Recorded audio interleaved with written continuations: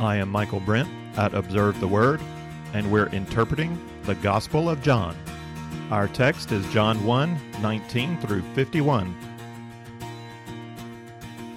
Let's first talk about the structure of John. Structure guides meaning, and structure helps us break down the whole into workable parts we can get our minds around. So how does John structure his gospel? Both in John's purpose and in his prologue, he emphasizes the importance of belief in the name of Jesus. Believing in the name is believing in the character or true nature of Jesus. And the idea of glory is similar. It's a reflection of the good and powerful aspects of a person's name or character. In the prologue, John identified the glory of Jesus with the name which God had revealed to Moses in Exodus 34, 6-7. Jesus is the fullness of grace and truth. He's the fullness of that name. Grace and truth are realized in Jesus. God reveals his name twice in Exodus, in the passage just cited, Exodus 34, 6-7, but then also much earlier in Exodus chapter 3 at the burning bush, the call of Moses. God there reveals himself as Yahweh, as I am. Through his ministry, Jesus made at least 14 references to himself as I am. The I am statements connect the nature of Jesus with the name of God and reveal more of his glory. There are two pairs of 7 I ams in the Gospel of John. 7 times Jesus simply says, I am. The most famous occurrence is in John 8:58. Truly, truly, I say to you, before Abraham was born, I am. Another 7 times, Jesus includes an object. I am the bread of life. I am the light of the world. I am the door of the sheep. I am the good shepherd. I am the resurrection and the life. I am the way, the truth, and the life. I am the true vine. I've wondered whether John uses the I am statements to structure his book, and so I've looked into that. If he does, I have no clue how. I've not figured that out. The I am statements speak to the major themes regarding the nature of Jesus and the nature of faith, but I don't think they help us structure the book. There are other repeated elements through John's gospel. For example, there are 7 feasts in John, if you count the wedding feast. These do say something about the movement of Jesus in the gospel, usually from Galilee to Jerusalem and back to Galilee, but the feasts don't structure the overall text either. We also have a number of individuals giving witness to Jesus. John the Baptist, Andrew, Philip, Nathanael, Nicodemus, the Samaritan woman, Peter, Mary, Martha, even Pilate. Once more, these testimonies work with our major theme of knowing Jesus, but they don't reveal an organizing principle of structure. Then we also have the signs. In his purpose statement, John says that he wrote about certain signs so that you may believe that Jesus is the Christ, and believing have life in his name. John limits the number of miracles he reports, and he calls those miracles signs. Signs contain information. Signs point to something, reveal truth about something. John wants us to see meaning in the miracles. There are 7 signs in John, depending on how you count. I like to count them this way. Water to wine, healing in the official son, healing the lame man, feeding the 5,000, walking on water, healing the blind man, and raising Lazarus. And then there's the sign, the resurrection. Do the signs help us structure the book? Well, actually, yes. First, without considering the signs, scholars recognize a division around chapter 12. At the end of chapter 11, the leaders of the Jews have decided to kill Jesus, and we're told Jesus therefore no longer continued to walk publicly among the Jews, 11:54. In chapter 12, Jesus enters Jerusalem for the last Passover. So prior to chapter 12, we have 3 years of his public ministry, then he withdraws, and after chapter 12, we have the Passion Week. Chapter 12 could be grouped with either half of the gospel. It could go with 1 through 11, or it could go with 13 through 21. It's a transition. I'm going to group it with the first part, so we'll have chapters 1 through 12 as part 1, the Word among us, and 13 to 21 is part 2, the hour of his glory. The Word among us covers a period of 3 years. The hour of his glory covers a week. All 7 signs, as I have listed them, occur in part 1, the Word among us. The one ultimate sign of his resurrection occurs in part 2, the hour of his glory. The signs particularly help us see John's organization in part 1 of the gospel. The narrative begins with a group of disciples interacting with Jesus. That's in the second half of chapter 1. That's our lesson for today. That scene is balanced by a similar scene at the end of John in chapter 21, where we come back to a small group of disciples interacting with Jesus. Those two sections are introduction and conclusion for the whole narrative. The main part of the narrative then is chapters 2 through 20. At the beginning of chapter 2, we get the first sign right away at the wedding in the town of Cana. John calls this miracle the first sign. At the end of chapter 4, we get a second miracle, which John enumerates as the second sign, and it also occurs at Cana. So these two signs bracket the first section of part 1. We start chapter 5 then with the story of Jesus healing a lame man on the Sabbath and getting into trouble for it. Then we have in chapters 9 and 10 the story of Jesus healing a blind man on the Sabbath and getting in trouble for it.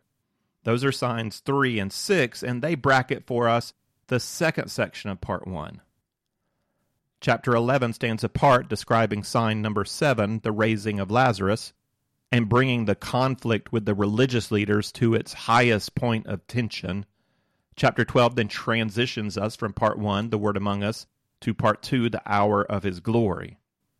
In part 2 of the gospel, we don't have more signs to help us structure the chapters, but we don't need help. The first section shifts from narrative to prose discourse. Chapters 13 to 17 are almost all speech. This is Jesus' last night with his disciples. The second section of part 2 describes his betrayal, arrest, crucifixion, and resurrection. That's chapters 18 to 20.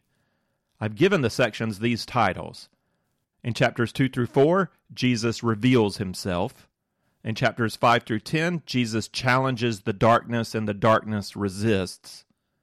Chapters 11 to 12 are the turning point in transition. Chapters 13 to 17, Jesus prepares his disciples. And in chapters 18 to 20, Jesus is lifted up. On the John resource page at observetheword.com, I posted structural charts for the whole gospel and for each of these 4 major sections, 2 in part 1 and 2 in part 2. There are charts there in English and also in Croatian. In our next lesson, we start with section 1, Jesus reveals himself. Before we go there, we have an introduction to consider. After the prologue of John 1 through 18, which sets up the main themes of John, the narrative begins with an introduction in which John reports on 4 days of witness. The first 2 days describe the witness of John the Baptist. The next 2 days describe the beginning of faith among some disciples. And the emphasis throughout is on knowing Jesus and making Jesus known. We start on the first day in John 1, 19 to 28. This is the testimony of John when the Jews sent to him priests and Levites from Jerusalem to ask him, "Who are you?" And he confessed and did not deny, but confessed, "I am not the Christ." They asked him, "What then, are you Elijah?" And he said, "I am not." "Are you the prophet?" And he answered, "No." Then they said to him, "Who are you, so that we may give an answer to those who sent us? What do you say about yourself?" He said, "I am a voice of one crying in the wilderness, 'Make straight the way of the Lord,' as Isaiah the prophet said." Now they'd been sent from the Pharisees. They asked him and said to him, "Why then are you baptizing if you're not the Christ, nor Elijah, nor the prophet?" John answered them, saying, "I baptize in water, but among you stands one whom you do not know. It is he who comes after me, the thong of whose sandal I am not worthy to untie." These things took place in Bethany beyond the Jordan, where John was baptizing. You know those pop-up books where you open the book and the pages unfold into a 3D shape? We need to use our imagination when we read biblical narrative so that it doesn't lie flat in 2D on the page. Something's going on here. There's energy. There's tension. It's not conflict yet. This is questioning and investigation.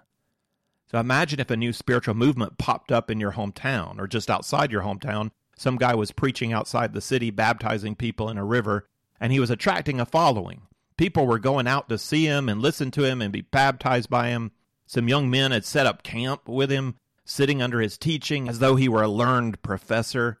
I mean, don't you think your church leaders would want to find out more about this guy, especially when members of your church start going to hear him preach? And they want to go investigate. They want to find out who he thinks he is especially since he's working outside of any kind of establishment and he's attracting a following. So leading Jews want to know what John the Baptist is all about. What's he telling people about the temple, about the priesthood, about them? Who does he claim to be? What does he want? So leading Jews in Jerusalem, later identified as Pharisees, send some priests and Levites to investigate. They come asking who John is. John is going to start by telling them who he is not. John offers up he's not the Christ, which was probably the first question on their minds anyway. Then he denies being Elijah and denies being the prophet. Why these three? Christ, Elijah, and the prophet. These are three figures prophesied in the Old Testament, expected to appear at the end of days. The Christ, which is Greek for Messiah, is prophesied numerous times in the Old Testament. One of Daniel's prophecies sets his coming during the first century around this time, if Daniel's reference to 70 weeks is actually 7 times 7 years. He wrote in Daniel 9:25, "So you are to know and discern that from the issuing of a decree to restore and rebuild Jerusalem until Messiah, the Prince, there will be 7 weeks and 62 weeks. It will be built again with plaza and moat, even in times of distress." The prophecy about Elijah is in the last 2 verses of the Old Testament, Malachi 4:5-6. "Behold, I'm going to send you Elijah the prophet before the coming of the great and terrible day of the Lord. He will restore the hearts of the fathers to their children, and the hearts of the children to their fathers, so that I will not come and smite the land with a curse." In reference to a special prophet like Moses is made in Deuteronomy 18:15, "The Lord your God will raise up for you a prophet like me from among you, from your countrymen. You shall listen to him." Jewish writings outside of the New Testament show expectation of each of these three figures. Regarding the prophet, some writers expected this prophet to come from the wilderness across the Jordan and to perform signs, maybe even divide the Jordan River like Joshua did and like Moses parted the Red Sea before him. So it's curious that John has set up shop in that area by the Jordan River where there's already this expectation of the coming of the prophet. All three figures are expected in the last days. John rejects these identifications. John knows who he is not, which is quite important and not always true of Christian leaders. John knows he's not the prophet. He's not the Christ. He cannot save. John knows that he's not the main show. John points people to Jesus and not to himself. John knows who he is not. He also knows who he is. And he knows who he is in reference to Jesus Christ. This is a theme we'll pick up in the second half of this lesson once men start coming to Jesus. We may proclaim the name of Jesus, but we do not give Jesus his name. Jesus is who he is, not who we want him to be, not who we make him to be. And that's not true the other way around. We do not name ourselves. We receive our name. That runs contrary to the popular idea of freedom and identity in modern Western society. You define yourself. That's what you're told. You can be whatever you choose to be. You are autonomous. You can give yourself definition. But in the end, that's a terrible burden to bear.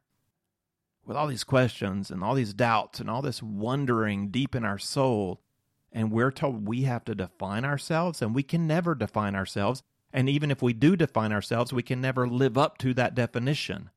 We can't even know ourselves accurately on our own. We are who he has created us to be, and we are only fully ourselves in relationship with him as he has created us to be. God must give us our name if we are truly to be free.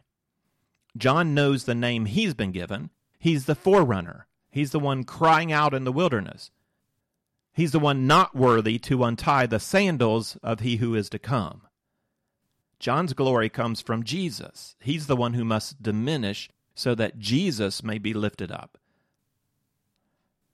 The climactic event of John's entire ministry occurs on the next day, described in John 1:29-34.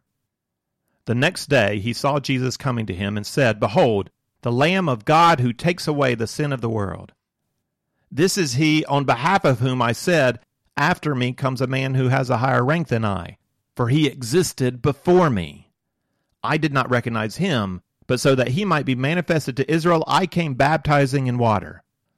John testified, saying, I've seen the Spirit descending as a dove out of heaven, and he remained upon him. I did not recognize him, but he who sent me to baptize in water said to me, He upon whom you see the Spirit descending and remaining upon him, this is the one who baptizes in the Holy Spirit. I myself have seen and have testified that this is the Son of God. Especially just coming off the Exodus allusions in the prologue, it's hard not to think of the Passover lamb described by Moses in Exodus 12 when John cries out, the Lamb of God who takes away the sin of the world. The first Passover lamb was sacrificed by Jews ready to flee Egypt. The blood of the lamb covered over the doors, and it covered believers, causing the angel of God's wrath to pass over. And Jews in John's day were reminded of this lamb every year in their celebration of the Passover. It's also hard not to think of Isaiah's description of the suffering servant in Isaiah 53, who would be pierced through for our transgressions and crushed for our iniquities, like a lamb that is led to the slaughter, and like a sheep that is silent before its shearers, he did not open his mouth. Isaiah 53, 5 and 7. Though John doesn't say which lamb we're to consider, the idea of a lamb sacrificed for symbolic atonement was a clearly understood cultural image in the minds of everybody who heard him. That there's one lamb in particular, and that he is a man, that would be astounding. That's a bit shocking. In this description of Jesus coming to John the Baptist, John the Apostle doesn't tell us anything about Jesus actually being baptized. We know that from the other Gospels. John's purpose here is to report the Baptist's words about Jesus, to report the witness, not to record the act of baptism. And in this, John gives deference to Jesus. After me comes a man who has higher rank than I. He existed before me. At some point early in the Christian church, believers who died for Christ began to be honored for their martyrdom, respected, and in a sense that's good. But that honor shifted later to a kind of adoration or worship. And it seems to me that John the Apostle here has gone out of his way in the prologue. John, he is not the light. And here at the baptism, to put John the Baptist in his rightful place as a lesser servant of Jesus, because neither John wants any of the focus on them. They want the focus on Jesus. So curiously, John says twice, I didn't know him. My Bible has John saying, I didn't recognize him. But the Greek verb is the word to know, and it's the same verb before in verb 26 when John tells the priests and Levites, among you stands one whom you do not know. We're not surprised that John tells the priests they do not know Jesus, but John not knowing is a strange thing, considering they were cousins, and considering that John has already defined himself in terms of the one who stands among you. What does he mean that he does not know Jesus? The theme of knowledge is connected in this gospel with the theme of revelation. From the beginning and end of the prologue, we picked up this principle that Jesus, being with God and being God, is uniquely able to make God known. Only he can make God known. He is the light. He is the one who explains the Father. We have to be careful then in the claims we make about witness. And John the Apostle here is being careful in how he writes this. Jesus is not dependent on John the Baptist for credibility. We don't know Jesus unless Jesus makes himself known. We do not know God unless God makes himself known. We do not name him, he names us and reveals himself to us. Jesus is the true light, the true witness. All human beings play a secondary role. They can witness, but their witness is not what gives credibility to Jesus. John the Apostle made clear in the prologue that John the Baptist is not the light. He's only a witness to the light. That's not to say that he can't refer to John as any kind of light. In fact, Jesus is going to say about John in 5:35, he is the lamp that was burning and was shining, and you were willing to rejoice for a while in his light. So he is both a light, but he's really not the light, and we need to make that distinction. I believe the tension here about John not being a light and about John not knowing or not recognizing Jesus indicates the need to honor John for his role without overstating that role. He's a witness, but he's not the one who reveals Jesus. No one can reveal Jesus. The true light is his own witness. He is the one who self-witnesses or who is witnessed to by the Father as it is here when the Spirit descends on the Son. Having been created in the image of God, we have honor, we have glory. But let's not overstate that glory. You are created in the image of God. This is part of your name. You are an image bearer. Your purpose is to reflect His glory. Your purpose is to reflect Him. But you are not yourself the light. You reflect the light. You are the moon. God is the sun. The moon has no light in and of itself. Alone, the moon is a cold, dead rock. But when the light comes from the sun and reflects brilliantly off the moon, that moon shines with its own special kind of glory. We call it the light of the moon, and it is in a sense, but we also know it's truly the light of the sun. It's the glory of the sun reflecting off the moon. John is the light in that he reflects and points to, gives witness to the true light, which is Jesus. This is how much greater Jesus is than us. His light comes from Himself. Our light comes from Him. We have glory, a glory that comes from being in right relationship with Him, a glory that comes from Him and is reflected through us. John is not the one who knows Jesus. God knows Jesus. Jesus knows Jesus. Jesus must reveal Himself. So John's witness did not depend on John naming Jesus. God identified Jesus with the dove coming down, and it's now John's time to step back. He's executed his role. He has prepared men and women for the coming of Jesus. On the next 2 days, we're going to see the beginnings of faith as men begin to turn towards Jesus. The third day is John 1:35-42. Again, the next day, John was standing with 2 of his disciples, and he looked at Jesus as he walked and said, "Behold, the Lamb of God." The 2 disciples heard him speak, and they followed Jesus. And Jesus turned and saw them following, and said to them, "What do you seek?" They said to him, "Rabbi," which translated means teacher, "where are you staying?" He said to them, "Come and you will see." So they came and saw where he was staying, and they stayed with him that day, for it was about the 10th hour. One of the 2 who heard John speak and followed him was Andrew, Simon Peter's brother. He found first his own brother Simon and said to him, "We have found the Messiah," which translated means Christ. He brought him to Jesus.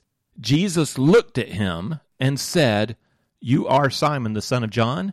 You shall be called Cephas," which is translated Peter.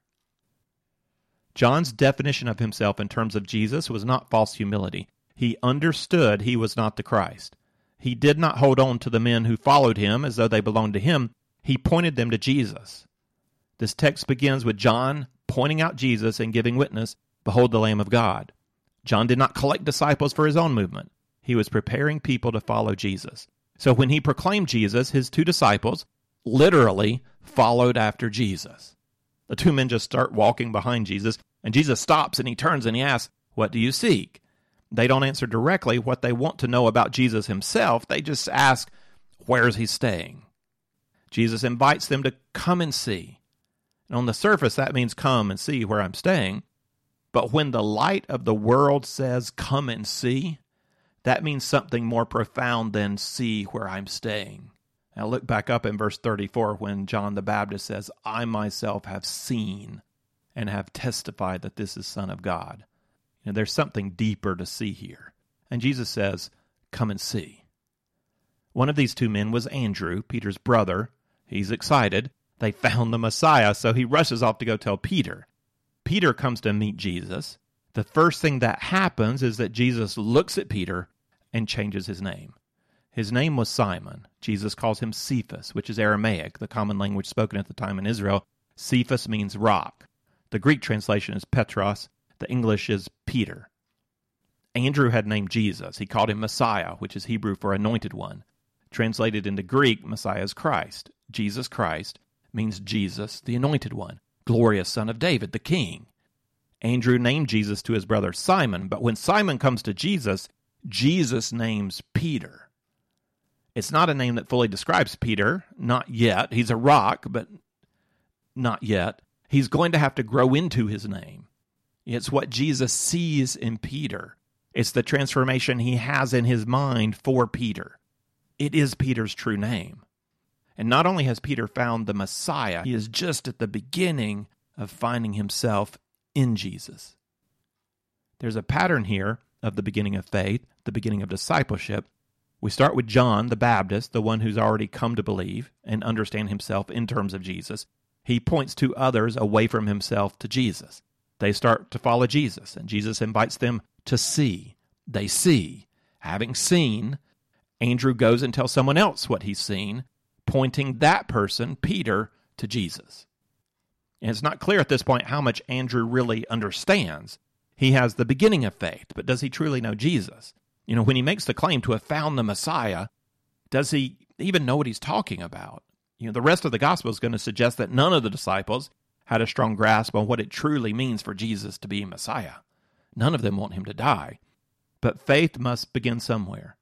Faith begins by accepting ideas barely understood. We then grow into our faith. Part of our own growth comes from witnessing to others. Nobody holds Andrew back. Nobody tells him he's too young or that he doesn't know what he's talking about. And he really doesn't know what he's talking about. Or that he should let his elders do the witnessing. This young man is excited about the little bit he knows, so he rushes off to tell another young man. Disciples witness to what they know. Andrew does well. He doesn't put on himself the responsibility of explaining Jesus or arguing for Jesus or proving Jesus.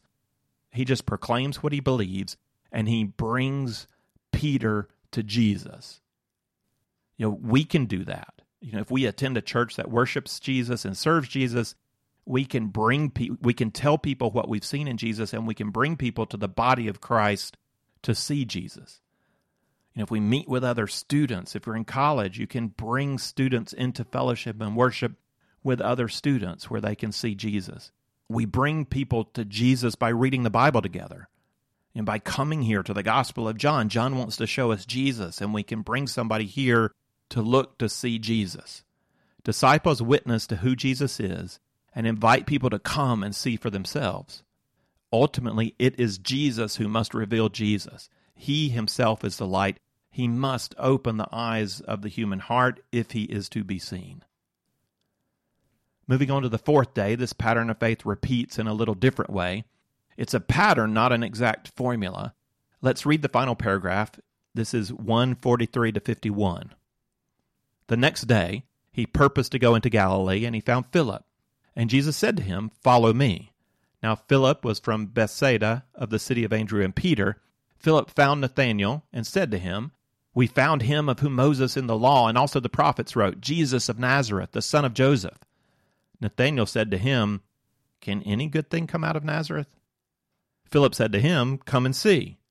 Jesus saw Nathanael coming to him and said of him, "Behold, an Israelite indeed, in whom there is no deceit." Nathanael said to him, "How do you know me?" Jesus answered and said to him, "Before Philip called you, when you were under the fig tree, I saw you." Nathanael answered him, "Rabbi, you are the Son of God, you are the King of Israel."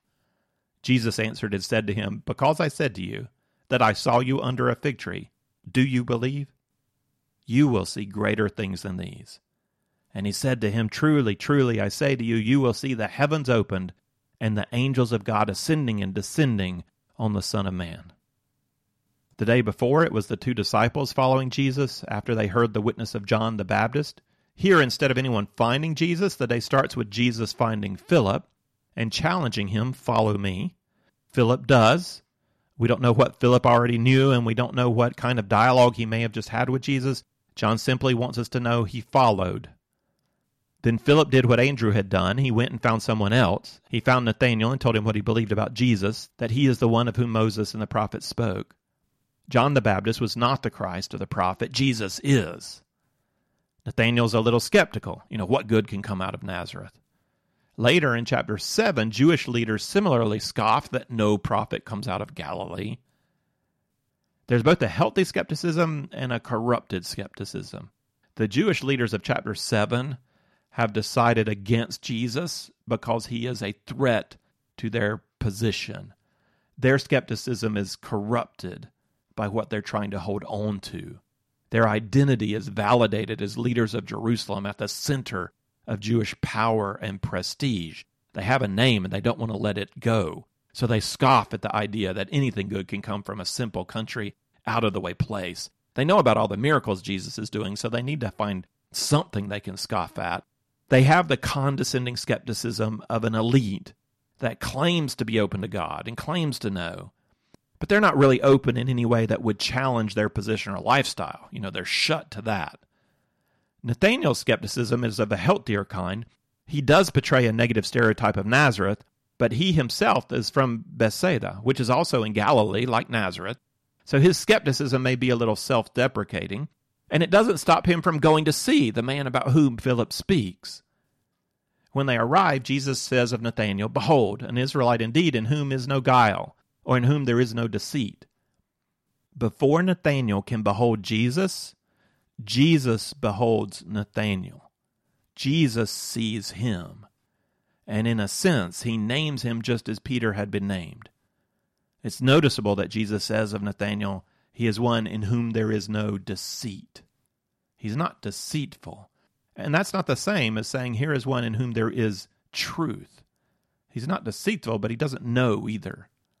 Nathanael was honest in his not knowing, which is a healthy step towards, but not the same thing as, knowing. So this insight from Jesus into his character, along with Jesus' ability to tell Nathanael he had seen him sitting under a fig tree, struck a chord in Nathanael's heart, and praise for Jesus spills out. You're the Son of God, you're the King of Israel. But like with Andrew's claim to have found the Messiah, we've got to wonder whether Nathanael knew at all what he was talking about. These are grand titles, Son of God, King of Israel. Did he have any clue, really? Jesus comes back with a skeptical question of his own. It'd be lovely to hear the tone of voice that Jesus used when he said this. Because I said to you that I saw you under the fig tree, do you believe? You'll see greater things than these. This is a central question for people in this gospel. Do you believe? I hear the words you're saying, but do you really believe what you're saying? The disciples here call him the Son of God, and yet they will be absolutely stunned when he walks on water and stops the storm. What did they believe when they called him the Son of God? They call him Messiah, but they're going to refuse that he must die. What do you think the Messiah came to do? This is how belief works. We make intellectual statements about spiritual truth that may reflect some beginning of knowledge, some beginning of seeing in our soul. But it takes time and relationship and experience. It takes failure and sin and struggle. It takes disillusionment and disorientation. It takes an unmaking of our foundational assumptions and expectations to get to a deeper knowledge of who God is, who we are, and what it means to live for him. This is just the start of Nathanael's journey. Faith has to have its beginnings. It's often hard to discern whether a follower of Jesus has truly come to see Jesus or is only repeating the theological truths they've heard without real understanding or commitment to those truths. Is it real faith or is it not real faith? Sometimes it's impossible to unravel without doing actual damage. If we try to pull out the weeds for failure, if we put all these judgment and tests and barriers that people have to prove their faith, we will uproot true seed in the process. We'll ruin the wheat with the tares. We bring people to Jesus and get them started on the journey, and then we just have to wait and see where it goes. Looking back over these 2 days, describing the beginning of faith for some of the disciples, we see several references to Jesus, names and titles to think about. We can count them up from verse 35 to 51. We have Lamb of God, Rabbi, Messiah, one of whom Moses and the prophets wrote, Jesus of Nazareth, Son of God, and King of Israel. What do you know? There's 7. John's favorite number. 7 references from other people, and then at the end, one self-reference, Son of Man. Jesus lets other people give him the grand titles, Messiah, Son of God, King of Israel, but then he gives himself a rather innocuous title, Son of Man. This follows the pattern that John reports through the gospel. The term Messiah will be referred to twice, and the term Christ will be used 19 times. Mostly this happens when people discuss who Jesus is. Jesus only refers to himself as Christ one time in the whole gospel, and it's in the third person. He allows others to proclaim him Christ without contradicting them, but he doesn't give this title to himself. Similarly, Jesus uses the term Son of God only 3 times to describe himself, but always in third person. He never directly declares, I am the Son of God. Someone not reading the Gospel of John closely might question whether Jesus saw himself as Son of God or as the Christ, the Messiah. But that really misses what is going on. And in a sense, Jesus is okay with that. For people who don't care to follow Jesus, to seek Jesus, to learn from Jesus, Jesus is willing to let them pass him by without understanding. When we look at what Jesus does say about himself, he may not say, I am the Son of God, but all the I am statements he does say, and everything else he does say, there's going to be no getting around the fact that he identifies himself with God. We just have to seek a little. We have to look and listen to what he's saying. Jesus appears to be using the title Son of Man to force people to pay closer attention to who he is and what he is saying. Jesus also uses the title as a way to make strong claims about himself without giving the leaders of Israel ammunition to use against him. He's not afraid, but he does maintain control of the timing. He'll give himself over when he's ready to give himself over, and not a minute before. A man who begins his ministry claiming to be the Son of God and the Messiah is not a man likely to have a long ministry. First, he has no credibility. Somebody just shows up. Why should we believe any man claiming such grand titles for himself? Second, the rulers of Israel would be quick to crush the blasphemous claim, Son of God, and the political claim to Messiah. Jesus' use of the Son of Man title is brilliant. On the surface, it could just mean a man. Just a son of man, just a man. But everybody, friends and enemies, they all suspect Jesus is using it to make some kind of claim about himself. And he keeps repeating the title. What lies behind the term? In the collection of prophecies recorded in Ezekiel, Ezekiel refers to himself as Son of Man about 90 times. It's all over the place. And that's the most likely reference to come to mind when people start thinking about Son of Man, Son of Man. Who says that? Oh, Ezekiel says it a lot. Jesus seems then to be making a high claim about himself, that he's like one of the great prophets of old. He's like Ezekiel. It's almost like it's false humility. It's a bold claim, but it's not a claim that will necessarily result in charges being brought against Jesus, especially not when he continues to maintain his popularity through healing and other miracles. It's a claim that makes sense. It's a claim that his enemies can believe that he's making about himself. It gives them a box to put Jesus in while leaving the question of what he is really about kind of open. It's not a real clear box, but it's enough for people to think they know what Jesus is doing. But there's a third layer to the claim. It's not just Son of Man is a man. It's not Son of Man is Ezekiel the prophet or a great prophet. The third layer, the third possibility, is not so apparent. And if Jesus is saying it, it is shocking. But his enemies are not going to be able to prove that this is actually what he's saying. Daniel had a vision recorded in Daniel 7 about God, the Ancient of Days, who took his seat on a fiery throne. Thousands upon thousands attended him. Books were opened, beasts were slain, and on the clouds one was coming like a son of man. Here is Daniel's Son of Man reference in Daniel 7:13-14. I kept looking in the night visions, and behold, with the clouds of heaven, one like a son of man was coming. And he came up to the Ancient of Days, and he was presented before him. And to him was given dominion, glory, and a kingdom, that all the peoples, nations, and men of every language might serve him. His dominion is an everlasting dominion, which will not pass away, and his kingdom is one which will not be destroyed. Well, that Son of Man, now that's a title. Nathanael was right. He is the Son of God. He is the King of the Jews. One thing I'm sure Nathanael did not expect was that in coming to see Jesus, he would also discover that he himself had been seen. Jesus saw Nathanael coming to him and told Nathanael who he is, an Israelite in whom there is no deceit. That was Jesus' name for Nathanael.